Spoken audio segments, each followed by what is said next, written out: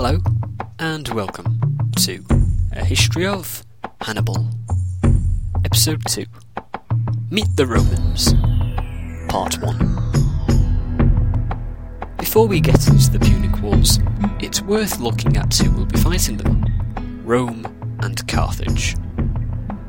So, we best familiarise ourselves with them both so we know who we are dealing with in the future. This episode, we will introduce the Romans. I am aware that not all of you listening to this will be familiar with Roman jargon.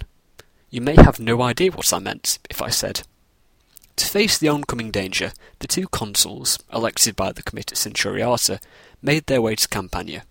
Each consul had an army of consular size, made up of the usual hastati, principes, triarii, and equites. On the other hand, you may have understood perfectly what I meant there, in which case you may consider this episode a recap. Not something to be treated lightly, though. Knowing the details, troop movements and strategy that led to the destruction of Varro's forces at Cannae is nothing without knowing the basics. So, let's get into it, shall we? In fact, no, we shall not. This was my original introduction. But as I sit here typing away, it appears my little introduction to Rome has turned into a monster episode. Much, much longer than expected. So, this is what we shall do. This week, in Part 1, we shall look at the Roman constitution, the people's assemblies, the magistrates, and the Senate. We shall follow this up next week in Part 2 by looking at the Roman military, Roman religion, and some Mediterranean geography. Before finally going over early Roman history, very quickly, up to the First Punic War in Part 3. Before finally getting to Carthage in Episode 5. So, now we shall get into it. Having thrown out the kings, supposedly in 509 BC, Rome was a republic. SPQR, Senatus Populusque Romanus, the Senate and the people of Rome. Those who follow our Learning Latin series will soon be able to translate that sentence, but that's neither here nor there. There are essentially three parts of the Roman constitution: the Senate, the people, and the magistrates. These three powers all balanced each other out, so no one power could gain complete control. Needless to say, this idea has survived into the modern world. The first three articles of the American Constitution set out the balance of power between the executive branch of government, the legislative branch, and the judicial branch. We'll start with the people. The people were, in theory, sovereign. Power came from the people. Only the people could invest power to the magistrates. Only the people could pass laws. How did the people do this? They did not elect representatives to vote on laws, as we do in the British Parliament or the American Congress. They did not vote on laws where one person had one vote, as happened in Athens. Instead, they voted in groups, in assemblies presided over by magistrates, of which there were four: the Comitia Curiata, the Comitia Centuriata, the Comitia Tributa, and the Concilium Plebis. The Comitia Curiata was a relic from the days of the monarchy, and was irrelevant to what we shall be looking at, so it shall not be mentioned any more. The Comitia Centuriata was an assembly which voted in centuries. There were 193 centuries in the assembly, each having one vote, regardless of how many people were in them. There were 7 classes of centuries, based on property qualifications. The first class was the officer class, the equites, or knights. They had 18 centuries. The next 5 classes were made up of enlisted soldiers. The first of these classes had 80 centuries. Classes 2 through 4 had 20 each, and Class 5 had 30. In these 5 classes there was further division. 85 centuries were composed of the junior soldiers, aged 17 to 45, while the other 85 were made up of senior soldiers, aged 46 to 60. There were much fewer senior soldiers than junior soldiers. This gave much more weight to the opinions of the senior soldiers. Cicero defended the system, saying that the senior soldiers had much more to lose and so should have a bigger say in the system. I personally suspect that this was to further skew the system in favour of the more conservative aristocracy. The final 5 centuries belonged to the miscellaneous class. There were 4 centuries of artisans and musicians, such as trumpet players and horn blowers, and then one final century for the landless masses. The officers would vote first, then the first class, then the second class, etc. The Comitia Centuriata was important because it voted for the major magistrates, the consuls, the praetors, and the censors. We'll see later what each of these officers did. It was the only institution that could declare war. It could ratify a census and could pass laws. The next assembly we'll look at will be the Comitia Tributa, the tribal assembly. Rather than the 193 centuries in the Comitia Centuriata, the Comitia Tributa had only 35 voting blocks, each called a tribe. The order of voting was decided by lot before each vote, so a tribe would be selected at random, vote, and then another tribe would be selected. Tribes were originally geographical.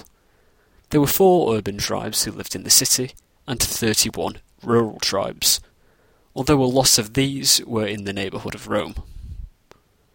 Originally there were only 3 tribes, but as Rome expanded, more and more were added, until they reached 35, when new citizens were placed in already existing tribes. So Italy was essentially a patchwork of tribes. While many in the urban tribes would vote, as they lived in the city, only the wealthy could afford to travel from the country into Rome to vote. This meant that the wealthy also effectively controlled this assembly too. During the Italian agricultural crisis in the 2nd century BC, many emigrated from the country to Rome, but still remained enrolled in the rural tribes. It was this change in the balance of power that allowed opponents to the senatorial machine to get into office, which led to the fall of the Republic. But I digress. The Comitia Tributa elected the lower magistrates, the Curale Aediles, and the quaestors. It could also pass laws. The Concilium Plebis, or plebeian council, was essentially the same as the Comitia Tributa, only it was made up of plebs. No patricians were allowed. Patricians were the old nobility, the traditional aristocracy who could trace their ancestors back to the time of Romulus. Supposedly, they originally had a monopoly on power, but by the 3rd century BC, most of these privileges had gone. Rather than being presided over by a senior magistrate, such as a consul or a praetor, the Concilium Plebis was presided over by a tribune of the plebs, who was elected by the Concilium Plebis. The plebeian aediles were also elected by this body. As I said, I'll deal with the magistrates later. Originally, laws passed by the Concilium Plebis, plebiscites, were only applicable to plebs, but after 287 BC they gained the full force of law and applied to everyone. After this date, most legislation came from the council. So, those were the assemblies. Now, on to the magistrates. We'll be going over the consuls, the praetors, the censors, the aediles, the quaestors, the tribunates of the plebs, the pro-magistrates, and of course, the dictator. The consulship was the most powerful office in the Roman Republic. There were 2 elected each year, usually in midsummer, to serve as consuls for the next year. They could each veto the actions of the other. While within the limits of the Pomerium, the city boundaries of the city, the consuls were the head of the government, superior to all magistrates, with the exception of the tribunes. While subordinate, other officers were independent. The consuls oversaw the running of the government, and were responsible for executing laws. They had the power of summons and arrest. They were the chief ambassadors of Rome, They served as chairman in the Senate in turn for 1 month each, and could summon the 3 comitii: the Curia, the Centuriata, and the Tributa. So, in effect, they could propose laws. These civil functions would be performed by the Praetor Urbanus, the urban praetor, if both consuls were absent from the city. Each consul was accompanied by 12 bodyguards, called lictors, who each carried the fasces, a bundle of rods and an axe. The rods symbolised the power to scourge, while the axe showed the power to kill. Capital punishment, that is, not to go on a murder spree. The axe would not be carried within the city, to show that a citizen could not be put to death without a trial. While the consuls had these civil powers, they were also the commanders-in-chief of the Roman army. A Roman military career and political career, at this stage in Rome's history, could not be separated. Next, the praetors. Confusingly, the consuls were originally called praetors, but became consuls in the mid-4th century BC, when the urban praetorship was created, initially as an equal to the consuls. The urban praetor would relieve the consuls of their judicial functions, and became the Chief Justice. He would have to stay in Rome, though, as you can tell by his title. He could only leave Rome for 10 days at a time. As Rome became increasingly involved with the outside world, a second praetorship was created in 246 BC, the Praetor Peregrinus. This office would deal with judicial matters between Romans and foreigners. In 227 BC, 2 additional praetors were added to govern Sicily and Sardinia, and in 197 BC, another 2 praetorships were created to govern the 2 Spains, bringing the number to 6. Each praetor had 6 lictors, half that of a consul. They could each veto each other, and were bound by the veto of a consul. A praetor and a consul could also be excused from their usual duties and given special assignments by the Senate. This would occur frequently during the Punic Wars. Now to examine the censors.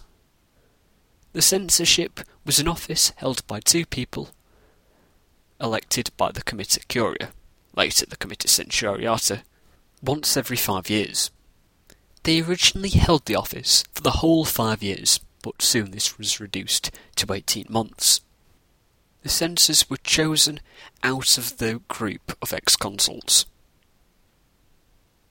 While it had no formal power, it was the most prestigious office. They had 3 basic functions. The first, and most important, was to conduct the census, the registering of citizens and their property, and deciding who qualified as a senator and an equestrian. Indeed, the patricians created this office to remove these powers from the consulship, so they would find it easier to maintain their domination. They also had a somewhat vague instruction to protect public morals, and they had significant control of state finance, being able to construct building projects which would be contracted out to wealthy individuals or equestrian syndicates. The Via Appia from Rome into Campania was constructed by Appius Claudius during his censorship, and the Via Flaminia to the Po Valley was constructed by Gaius Flaminius during his. This is most certainly not the last time we will be dealing with Gaius Flaminius. See Lake Trasimene. We shall now move on to the aediles. There were 2 types of aediles: curule and plebeian. There were 2 of each type. The plebeian aediles were an older institution, dating back to the secession of the plebs, and were originally assistants to the tribunes. They later kept guard of decrees of the Senate and of the plebeian council, and would fulfil the duties of the censors, if they were unable to fulfil them. In 367 BC, an extra day of games was added to the calendar, but the aediles refused to pay for it. The patricians offered to pay for it. if they had access to the aedileship, and thus the choral aediles were born. While they each had slightly differing functions, the plebeian aediles would preside over solely plebeian games, while some would be dealt with exclusively by the choral aediles, and they were each elected by different assemblies. The plebeian by the plebeian council, and the choral by the comitia tributa. And while the choral aedileship was more prestigious, they had essentially become the same office. They would take care of the city physically, make sure the city was well supplied with food, issue economic edicts, and paid for games. After the Second Punic War, these displays would become highly extravagant, but that is another story. The next office to look at is that of quaestor, elected by the comitia tributa. Originally appointed by the consul to investigate criminal matters, the quaestorship eventually became an elected office, and the minimum requirement to be a senator. By about 420 BC, there were 4 quaestors, but by 267 BC, that number had been upped to 8. To put it simply, they were finance officers. Some supervised the treasury in Rome, while others were attached to the generals and governors in the provinces, and took care of military expenditure. Nice and simple. Now we'll look at the tribunate. Along with the plebeian aedileship and the plebeian council, the tribunate was created because of the secession of the plebs, supposedly in 494 BC. Elected by the plebeian council, they were the plebeian weapon against the patrician consulate. They were sacrosanct, inviolable. They could not be interfered with. They could even order capital punishment against those who were interfering with their actions. Technically speaking, as they were elected by the plebeian council, rather than an assembly, they were not magistrates, and had no official powers. However, they could impose their sacrosanctity onto other things. Not vetoing a bill, but stopping, say, the act of reading a bill. This sounds a bit confusing, but in effect it gave the tribunes power to veto every single act of government, and they could not be vetoed themselves, unless by another tribune. As I just said, it wasn't technically a veto, but it is just easier to call it a veto, and so that is what I shall call it. The tribune would eventually, by our period, be able to propose laws to the plebeian council, but they were the defenders of civil liberties. If a magistrate took action against a citizen, they could shout, "Ego te provoco," I challenge you, which appealed the magistrate's decision, or action, to the tribune. The tribune had to be present to veto an action, and was only sacrosanct within the city of Rome. The tribune had to be a plebeian. They were originally 2, but by 449 BC, that number had increased to 10. Next, the pro-magistrates. There were several different pro-magistrates: the pro-quaestor, the pro-praetor, and the pro-consul. Basically, a pro-magistrate acted in place of a normal magistrate. They had equal power, although were subordinate to the current magistrate. Were attended by the same number of lictors. They had usually previously held the office in question, but this wasn't necessary. It was a clever legal innovation that allowed commanders to hold continued command without violating the principle of annual magistrates, a keystone of the republican system. It came into being during the Samnite Wars, and was often used during the Second Punic War. Eventually, the pro-magistrates commanding the theatres of war became governors. Pro-magistratorial power was granted by the Senate, and usually lasted a single year, though in special circumstances longer periods in power were given, such as Scipio Africanus's extended command in Spain. Finally, with regards to magistrates, we move on to the dictatorship. First things first. I'm sure you're asking yourself why I am saying dictator rather than dictator. This is for several reasons, such as that is the actual pronunciation.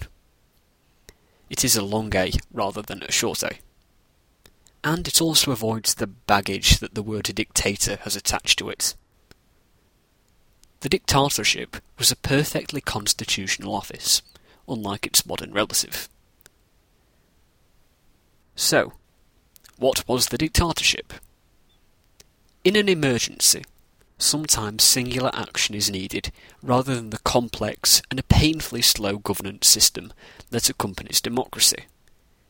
If there was an emergency, the Senate could authorise the consuls to appoint a man who had previously been consul to be dictator, who would take the place of the two consuls for 6 months, or until he finished the task. The rule that the man must have already been consul was sometimes ignored. The consul should make the proposal in Rome, if he could, but if not, he could make the proposal in camp. But the proposal had to be made in Italy. It could not take place in the provinces. This replacement of the consuls is seen by the number of lictors the dictator had. Rather than the 12 of the consul, the dictator had 24. The dictator was the only magistrate immune to the tribune's veto. He ruled by decree and had both executive and military functions, which could be used depending on the nature of the crisis.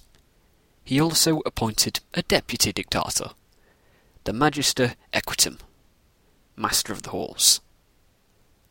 The Master of the Horse was of comparative rank as the praetor, but was the representative of the dictator in his absence, and could thus exercise the same power. The Master of the Horse would automatically resign when the dictator exited his dictatorship. Originally, the dictator was called Magister Populi, Master of the People, and so would have commanded the infantry in battle, while the Master of the Horse commanded the cavalry. I find that quite interesting. Anyway, that is enough for the magistrates. We'll finish off today by looking at the Senate. Now, before I went in depth into Roman history, I mistakenly believed the Senate was a legislative assembly, very similar to modern ones. I was mistaken. The Senate is in fact completely powerless. It cannot make laws, it has no technical authority. The Senate was an advisory council to the king, and later the consuls. This reflects its membership. Qualification to the Senate was to have been quaestor, and then selected by the censor. So the Senate is a body of ex-magistrates. The Latin word senatus derives from the word senex, meaning old man. What the Senate lacked in de jure power, it more than made for in de facto gravitas. Its members were the magistrates who ran the state, and so the censors were the most qualified and most respected people to deal with politics. People would listen to the Senate. It became practice for the magistrates to ask the Senate for advice on issues, and once they had asked for advice, they would listen to the Senate. There are several reasons as to why they obeyed the Senate. There is the already mentioned reason that the senators were the most qualified people to deal with the issues. And then it must be remembered that magistrates would join the Senate and spend much more time as a senator than as a magistrate. He could ignore the Senate, but he would be marginalised once his term was up. So the Senate's decisions were practically law, even though it was not a legislative assembly. The major sphere where the Senate's expertise was most definitely listened to was foreign policy. As foreign policy becomes the overriding issue during the period we shall be studying, we'll see the Senate's power grow. The Senate was made up of about 300 senators, who would be divided by their seniority, the ex-censors and ex-consuls being the most senior and speaking first in debates, followed by the ex-praetors, and finally the ex-quaestors. There would be a magistrate presiding over the meeting, usually a consul, who would call the Senate. state his proposal, and then give it to the Senate for discussion. All members of the Senate would state their opinion in a grand debate, and then they would vote. The vote must take place in that session, and if a senator opposed the measure when it was his turn to give his opinion, he could talk for the rest of the day, so there would be no time for a vote. I am, of course, talking about the filibuster, something still present in modern politics. As with modern filibusters, what was said did not have to be relevant to the debate at all. One thinks of US Senator Al D'Amato, who in one filibuster read the phone book for the District of Columbia. But back to the Roman Senate. They were not paid, so had to be wealthy. There were regulations on how you could make your money. The respectable thing for a senator to be involved with was land and agriculture. Land was natural. Land was old. Land was good. The sea was unnatural, and naval trade was new. The sea was bad. This worldview is represented in the Roman preference for land warfare over sea warfare. It also shows the Roman idea of mos maiorum, the ways of our ancestors. The Romans believed things were better in the past, and things were deteriorating constantly. In the past there was the age of gold, the age of silver, the age of bronze, and the age of heroes, all superior to the current age. This mindset is crucial to understanding Roman history. Politicians, notably Augustus, would claim they were reviving old traditions rather than making reforms. The Roman word for revolution, res nova, means new things. This is completely different to the mindset of the modern West, where newness is prized. Everything is new this or new that, whether it be the advertisements of new Coke or the politics of new Labour. On that note, let's end this introduction to the Roman Constitution. Remember, you can visit us online, .blogspot.com. Like us on Facebook at facebook.com/The History of Podcast. Follow us on Twitter at twitter.com/The History of Pod. And subscribe to us on YouTube at youtube.com/The History of Podcast. As always, feel free to drop me an email at thehistoryofpodcast@gmail.com. As listeners of my Alexander the Great podcast will know, on the website there are links to the British and American Amazon stores. If you go to Amazon through those links, I will get a portion of whatever you spend from Amazon. It is a great way to support the show, while getting things you would already be buying. When I mention this, I like to give a recommendation for what you should buy. A link will be attached on the website.